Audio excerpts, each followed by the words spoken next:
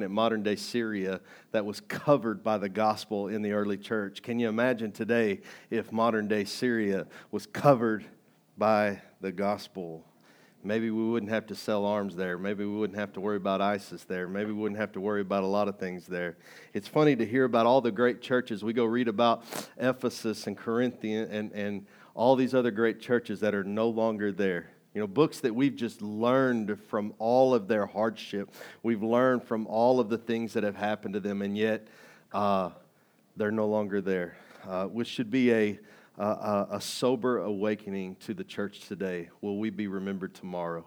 Will there be anything left of us? Will we have left a stamp on society? Will people remember us when we're gone? The church can disappear from an area just like that. I mean, one of the reasons, well, I better not get into that. I don't know what the legal ramifications for that are. We'll move on. That already sounds bad, right? But we'll move on. So we've been running through all of Peter's letters so far. I think we're in like part 4 or 5 of this whole kind of series. Peter's someone we relate to.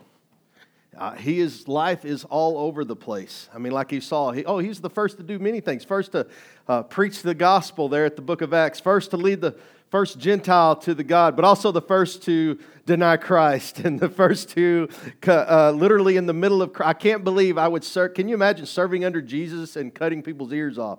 I always that's one of my favorite parts. It just seems so at odds. Like, God, bro, you've been there 3 years with this guy in seminary. I mean, this guy's been teaching you left and right about loving and caring and feeding people. And the first guy that comes up and puts his hands on Jesus, you try to cut their head off. I mean, first of all, he's obviously not a good swordsman, though. Maybe he was better with a fishing pole.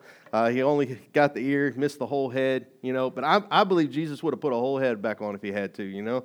So maybe we're just happy it was only the ear.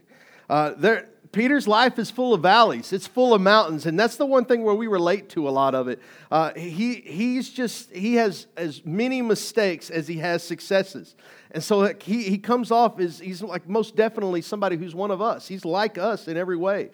And the maturity in Peter at this stage in his life, first of all, he's finally writing his own letters, which, by the way, if you didn't know, Mark's gospel in the Gospels of Matthew, Mark, Luke, and John, in Mark's gospel, it's believed to be written by the not necessarily the apostle, but actually, if you remember John Mark in the book of Acts, who's helped out Barnabas and helped out Paul, John Mark is believed to be the author of the gospel according to Mark, and as dictated by Peter.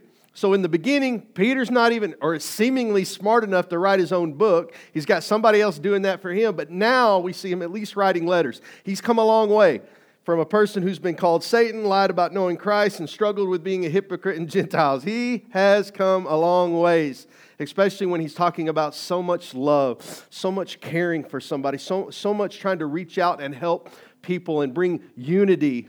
It's a different type of Peter. And so we pick up today where we left off in 1 Peter chapter 3. And we're, like I said last week, we talked about how it applies to people that we're subject underneath, our jobs, our governments, things like that. Today we're talking about husbands and about wives and family.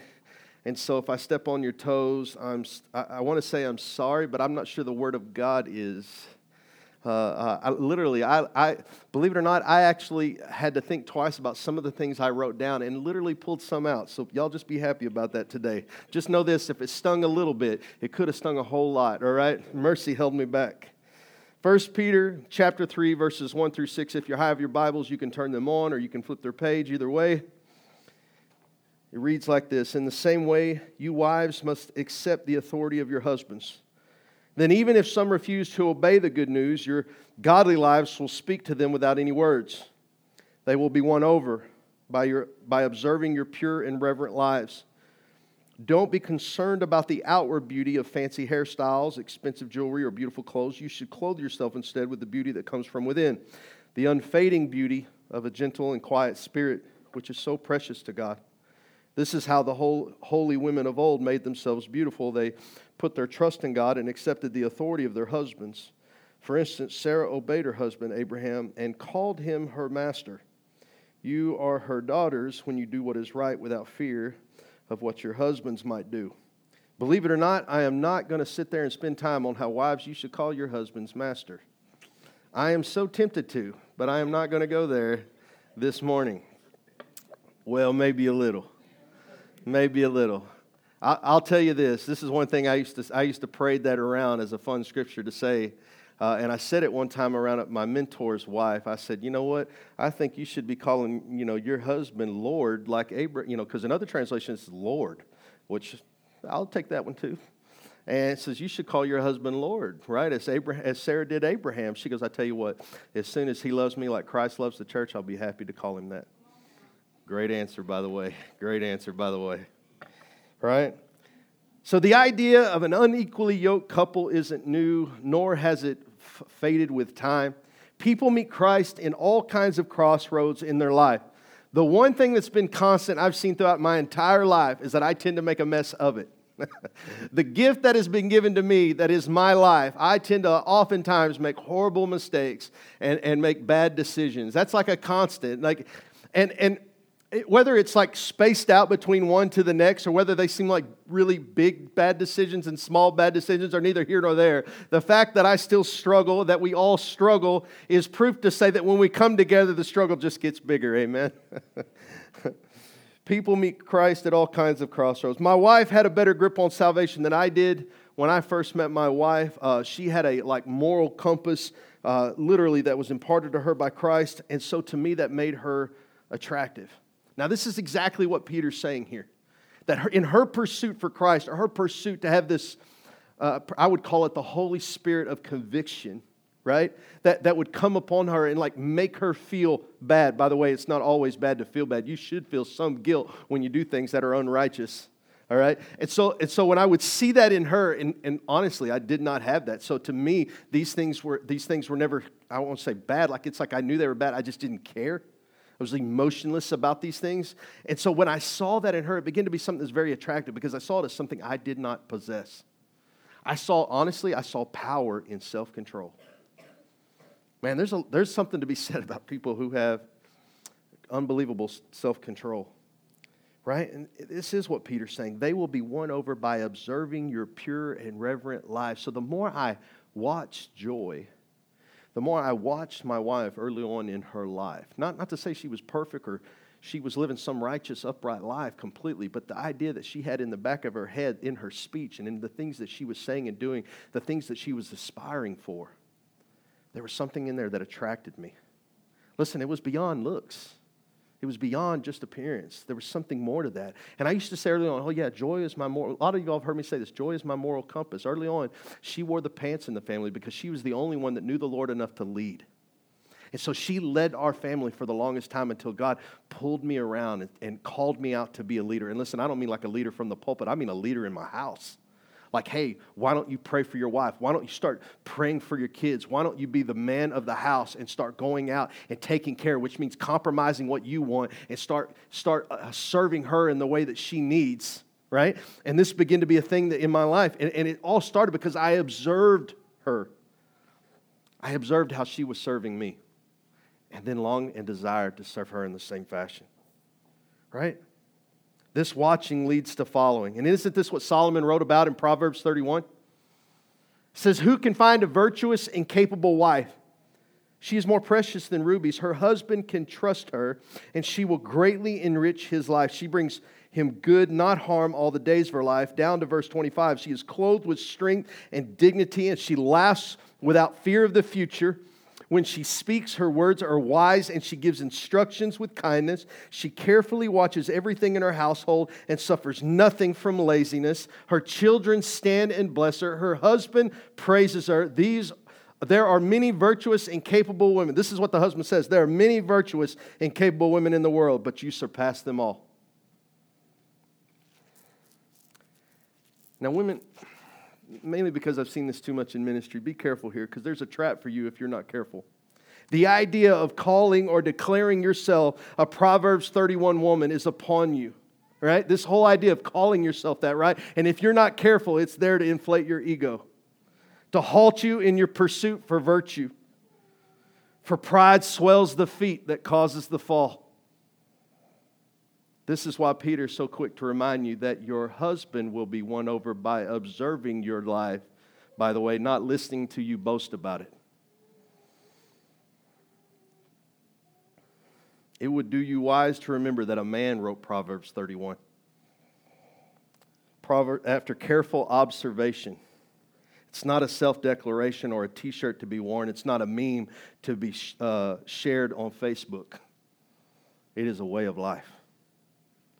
In your pursuit of being the servant, of being Christ, this is what will be observed for you and of you, right? I saw somebody the other day post something that says, it said most people want the platform to lead, but really never want to lead. And I said, the person who desires the platform already is on a slippery slide, right?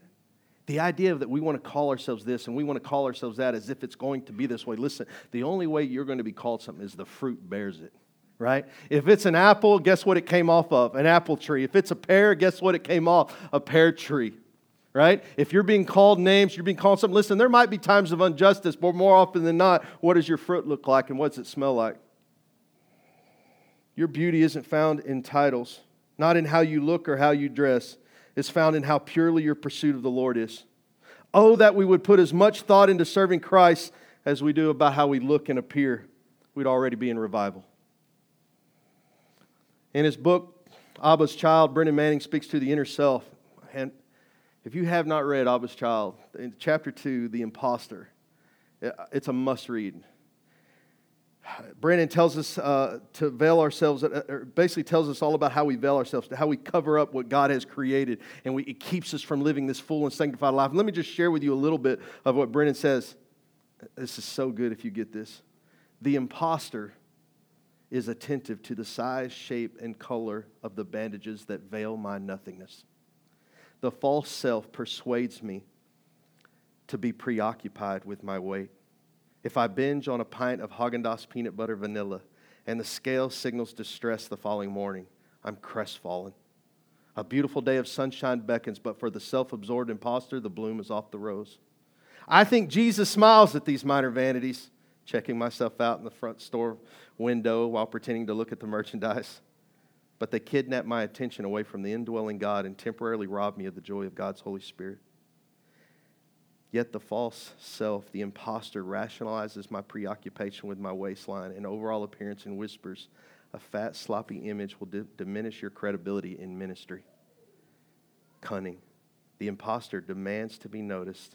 His cravings for compliments energizes his futile quest for carnal satisfactions. His bandages are his identity because appearances are everything. Powerful. Powerful. Don't buy into the imposter's lies. I remember what I said about the church and my wife with the whole makeup thing. And for those of you who weren't here, I said, my wife, she doesn't think she's very pretty. So she has to wear all this. She gets up every morning, she puts this whole makeup thing on. And she's got to wear it all the time so she feels built up and she feels pretty. And listen, it doesn't stay that way. She gets up in the morning, that thing is smeared down one side of her face, and it just is not on. And I'm like, why don't you just if this is what makes you feel pretty, why don't you do this all the time? Women, because it's exhausting.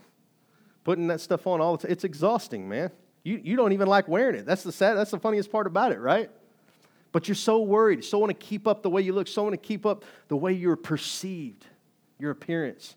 Can I tell you, the church is a lot like that too. She's bought into the lie, so she puts a little smoke in the background, puts a little smoky eyes and a little bit of lights here, a little bit of music there. She sweetens up the taste by offering you gifts and anything she can to make you come in her doors. But the truth of the matter is she's beautiful just like she is. She doesn't need any more of the makeup or anything else to cover her face. God has made her perfect the way she is, but the world has been relentless in telling her lies. Listen, as a guy who has 4 girls in the house, the biggest battle I have to face is the battle of appearance.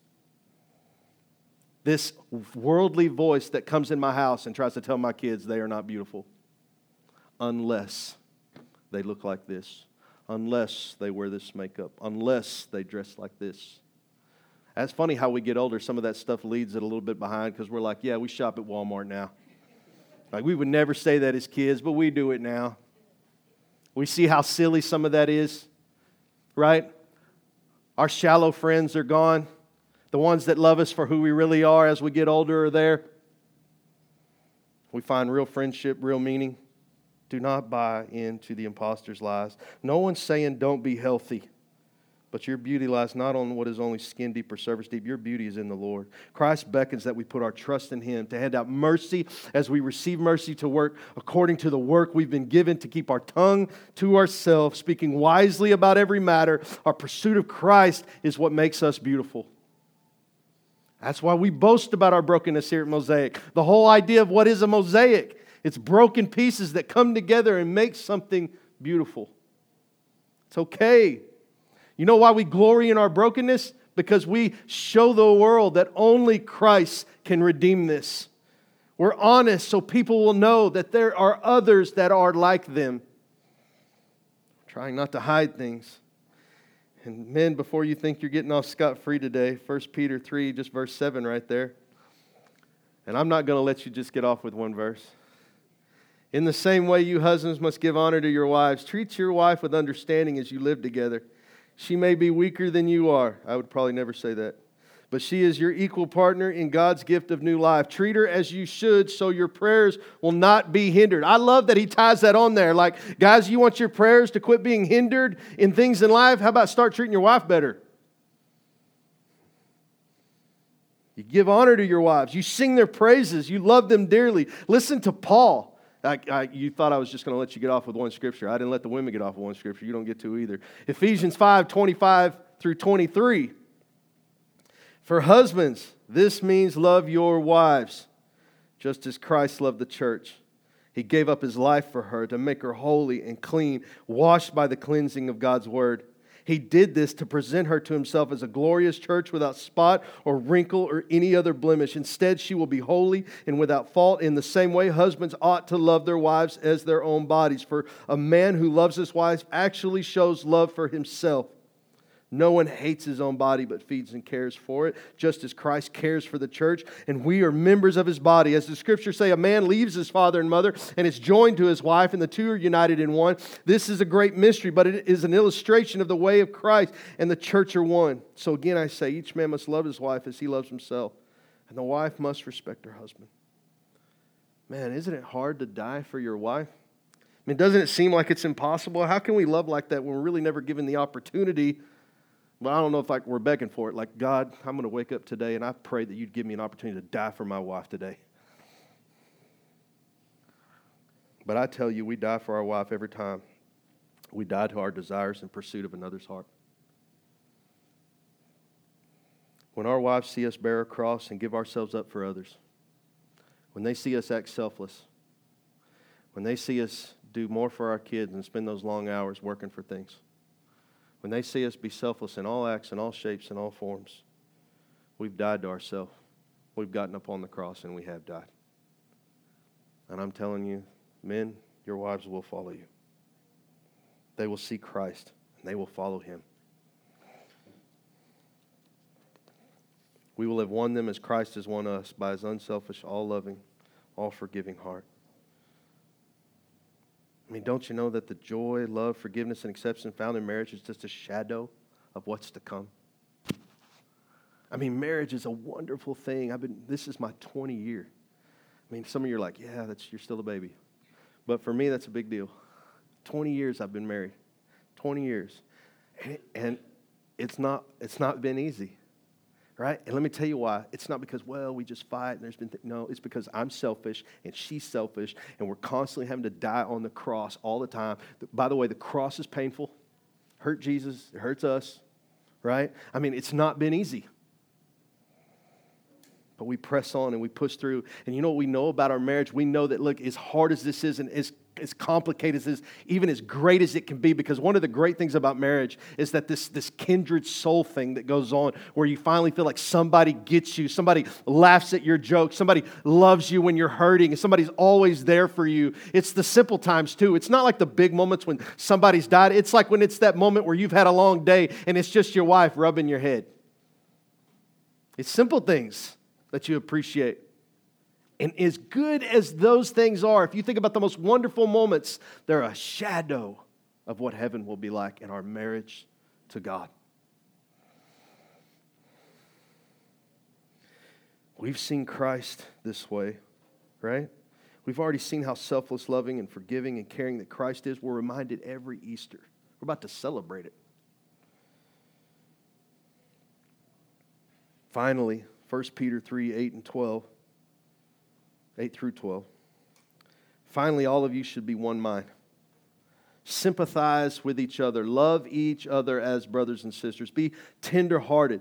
Keep a humble attitude. Don't repay evil for evil. Don't retaliate with insults when people insult you. Instead, pay them back with a blessing. That is what God has called you to do, and He will grant you His blessing. For the Scriptures say, if you want to enjoy life and see many happy days, keep your tongue from speaking evil and your lips from telling lies. Turn away from evil and do good. Search for peace. Work to maintain it. The eyes of the Lord watch over those who do right, and His ears are open to their prayers. But the Lord turns His face against those who do evil. I mean, if there was any question of what you're called to do, Peter uses that word called so you don't miss it. I can't tell you how many times people come to me asking me that question. I'm not sure what I'm called to do. Well, I can think of a few things in the Bible where it specifically says you were called to be a certain way. Literally says you were called. How about focus on those and watch your purpose develop from there? Just an idea. How many of us go before God asking Him the same things, right? And it turns out the simple things are not so simple. Sometimes we look at these things like this and go, well, those are simple things, God. I'm really looking, what am I deeply called to? I'm not sure they're so simple. I mean, even as I was reading that, don't retaliate with insults when people insult you. I don't, God. I do it an hour later, and I think about that conversation, what I really could have said. That's when I do it, right? Oh, I'm the only one that sits in my car and thinks, oh, I should have said this. That would have been a good one, right? And I totally think evil in that moment. The simple things aren't so simple, are they? It's not so easy just to walk away from somebody who's hurt you deeply, who said something that has stung you to the core, right? That's why we're gossipers. That's why we talk. It's going to come out eventually. Listen, if I don't say these things and be honest for you, don't you know it's going to come out of my mouth eventually? I'm talk way too much for it not to. Listen, they say from the heart, the mouth speaks. It's coming out either way. I've yet to know a man or woman that has conquered the ability to be all loving, all forgiving, all caring, save Christ. We've got some work to do in that area. And we'd be wise to heed the words of Peter here. And let me run down that list again. Live in unity with each other. And if you don't know how, just keep reading, right? He says, be sympathetic. Genuinely feel sorry for someone when they're hurting. Genuinely, emotionally attach yourself to it. Love each other the way a family can love. Be tenderhearted. Be humble. Just because someone does something to you doesn't mean you have to do it back. That's a hard one. There's no excuse there. It's neither humble nor loving. Don't talk about other people and hurl around insults at anyone. Speak blessings over people. You ever heard of kill them with kindness? Listen, as long as you're genuinely kind, that's okay. If you're just being kind to irritate them, that's not kind. By the way, that's how we interpret that. Am I wrong? And here's where I'm going to kind of shoot some arrows back at me. How are we going to love each other if all we do come in here is sing and preach? I'm so sick of church, man. Am I supposed to say that as a pastor? I don't think so, but how are we ever going to be a family if all we do is come in on Sunday, listen to somebody play music for 20 minutes, somebody yell at you about how you're supposed to be for 20 minutes? How are we supposed to love each other and be a family? When's the last time? Only time my dad rants at me is when I did something bad. And church should never have to feel like you come in here so I can get rant and raved at by dad when I did something bad again. Last I saw, a relationship is two ways. Family happens because conversations are both ways. We share bonds through special moments. We go through deaths together. We go through births together. We go through hard times together. We go through troubles together. We go through trials together. We go through the fire together. That's what family is, right? When did just preaching and singing and just being so one-sided become the church? I mean, it seems so one-sided.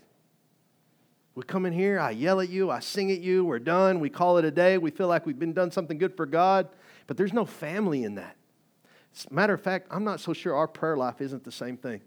It's really one-sided, where we just talk at God, and there's never a relationship back. And we just assume that's just the way it is because we never heard God speak.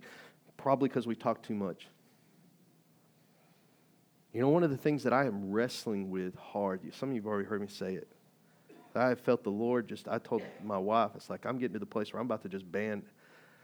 I'm about to get like David Wilkerson up in here, man. Well, I'm getting to where it's just like I don't want to listen to TV, any kind of media. I just want to shut. Let me tell you something. You know why I don't? It's not because I love TV and everything. It's because I don't want to be alone with myself either. I've been so trained to be entertained that if I sat alone for 5 minutes, I would be so bored it would be all I could do not to get my phone out. That's embarrassing. We want Elijahs. We want John the Baptist. But who will go and be alone with God anymore? We're training our men and women. We're raising them up in a day and age where they're taught they're never, ever not entertained, not kept busy. So that when there's a quiet moment, it drives them crazy. I'm not sure that's not the devil. Go back and look at the Old Testament. You want to see the power of God, the power of men and God, when they combine together and they create men like Elijah, create men like John the Baptist, they're forged in the deserts. They're forged in the quiet places where there's nothing. Martin Luther, the reason we're all Protestant today, because of Martin Luther said he couldn't get anything done unless he prayed for 3 hours.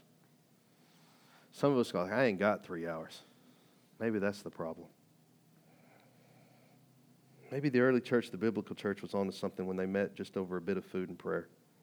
And just maybe we've made church into our own image, a thing of convenience, of works, and time management. And this is where we get different with Mosaic. We say Mosaic is not a church where families can come. We say Mosaic is a family, period. Mosaic is a family. This is not a church for a bunch of different families to come and we're friendly to families. Mosaic is a family. There is one family here. When we meet on Wednesday, we have food all together. We jump around and hop from table to table, and we see how each other are. And we greet each other, and we hug on each other, and we ask each other how our day goes. And I'm telling you, if that's not the most important thing we do, then I've misinterpreted the book of Acts, because that is the early church. The church that was on fire, the church that moved from one place to the next was a church that was built upon family. One family. We're in this together. In it together. But what we've made church seem so shallow. It's no wonder people don't like church today. It's much like a restaurant, right? Trying to meet the needs of its customer instead of being a family that loves and supports each other. That's what Peter's calling us to. He says, listen, husbands, get it right in your house. Wives, get it right in your house. But more than anything, when we come together, if you got it right and you've got it right, when you come together, we'll show how it all is right. It'll all be right. When we come together, we'll be confident, right? I'm pursuing Christ. My wife is pursuing Christ. And then as we join others that are pursuing Christ, we can encourage and build each other up. And instead of being one little family that's linked together by a bunch of people who are applauding us on, no, we're all linked together.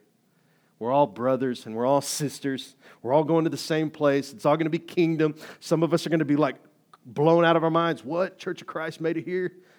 What? Baptist folks are here too? Crazy. We're all going to be in heaven together. It's going to be really embarrassing about all our doctrines. We're going to be like, hey, I was really dumb, wasn't I? Like some of the greatest theologians go, I totally missed that. You know? And why do we do it all so we can obtain heaven? No. We obtain heaven in Christ. It's clear that God cares not just for us if we make it to heaven. God cares about how we live here so that we can enjoy life and see many happy days is what Peter says. I'm telling you this so you can enjoy life now. Enjoy life now. You don't have to run around being fake.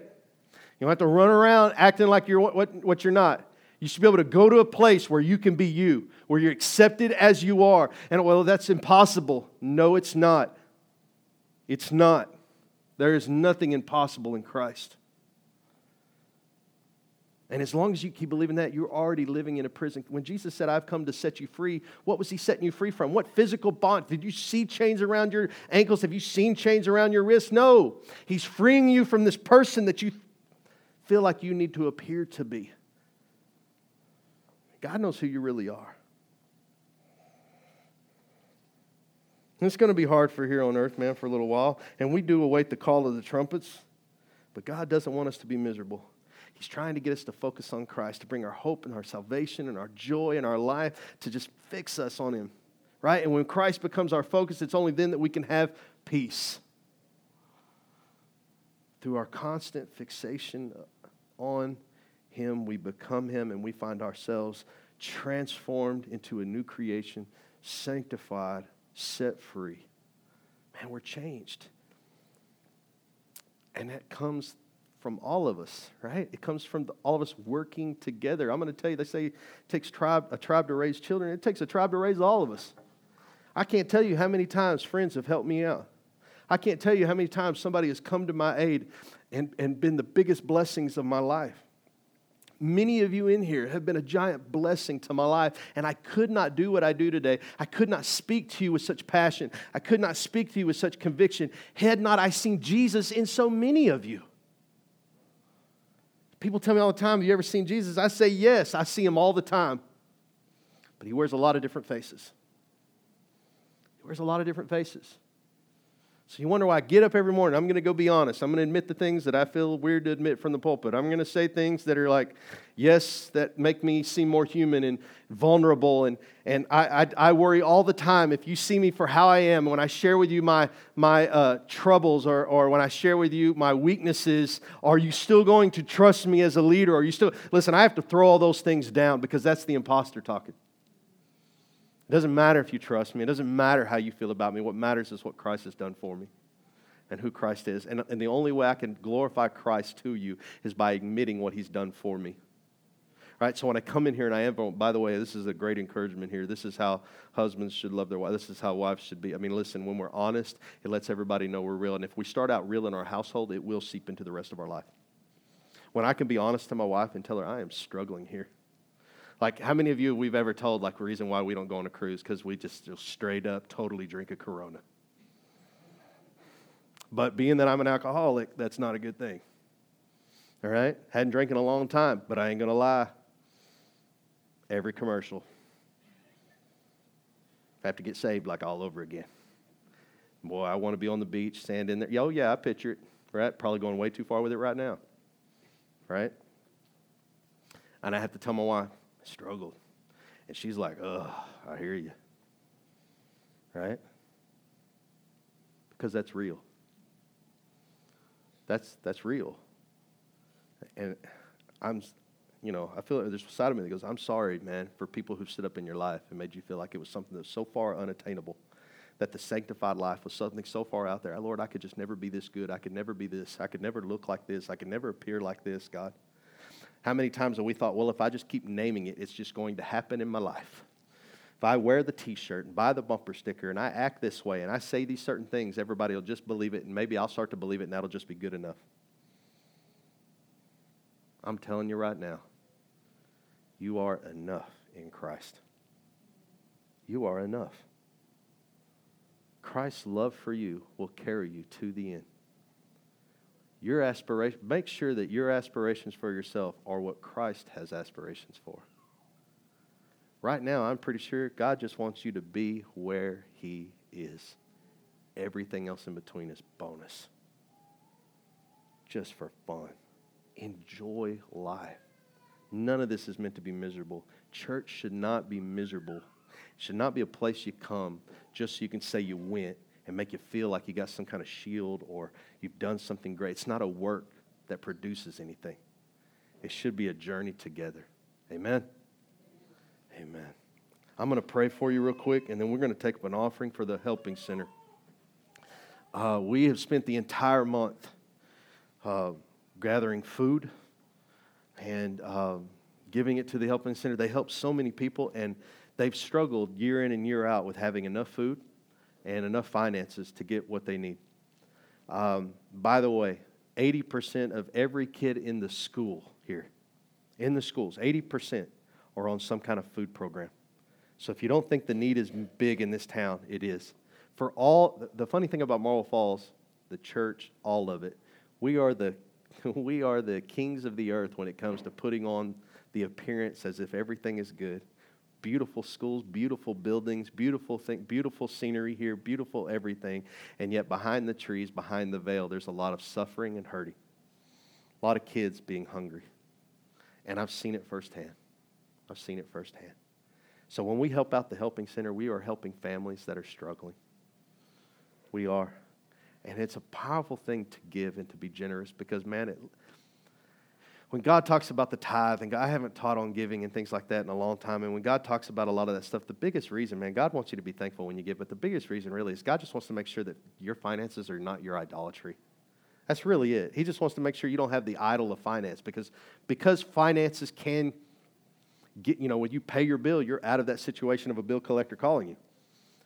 Everybody knows what that feels like. And so finances have a big weight to us. They really are. They're a huge weight to us. Even in the church, even everybody bears that.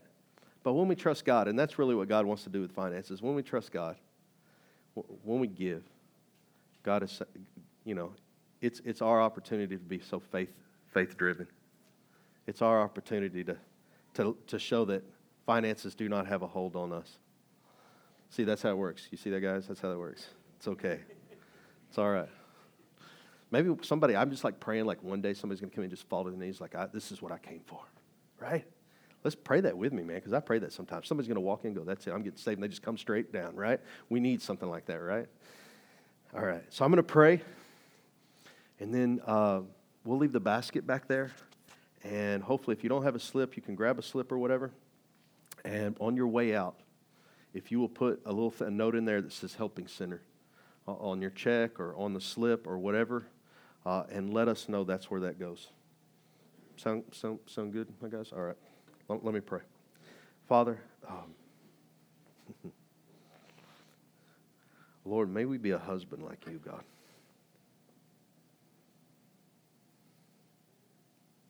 May our eyes be fixed upon you.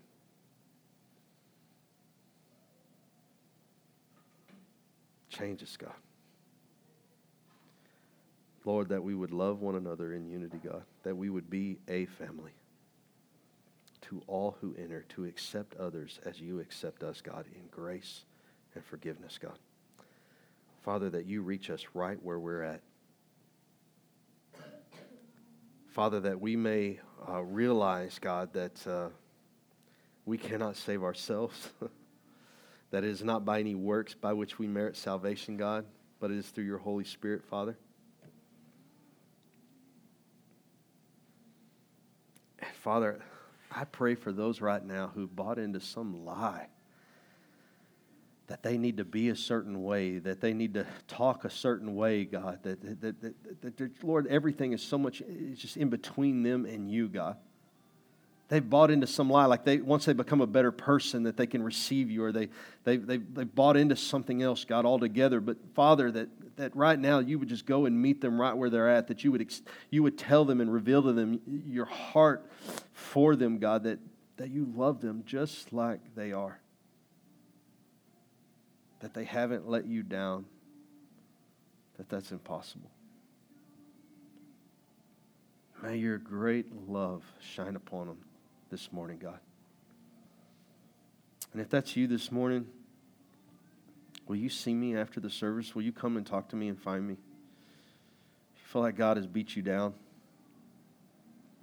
you feel like maybe you struggle with salvation, you struggle with certain things and believing that God loves you, will you find me after this? God, I believe, has a word for you. Lord, I pray for the offering, Lord, for this Helping Center, God, that I know the things that they do, God, and the word that they speak to these people as they come in, God. Lord, I know the many churches that have rallied around this thing, God, and done great things for it, Father, because it is a work of giving to the poor and the needy, God. And you've declared in your word through the prophet Jeremiah that those that help the poor, those that plead the cause of the needy, God, are the ones that know you. Father, may it be well with them, God. May the ministry there flourish, God. May they meet the needs of this community, Father. Lord, help us to give to that, God, and be a part of that in any way that we can, God. Father, I thank you for this day.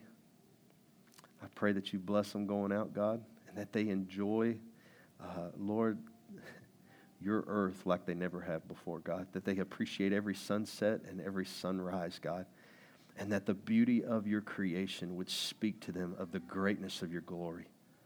In Jesus' name, Amen. If you'll just put that in the back of a slip, we'd appreciate it. And I love you. You are dismissed this morning. Yep, financial meeting next Sunday, 6 p.m. Business meeting, whatever we want to call it.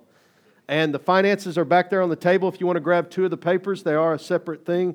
You can grab those on the way out.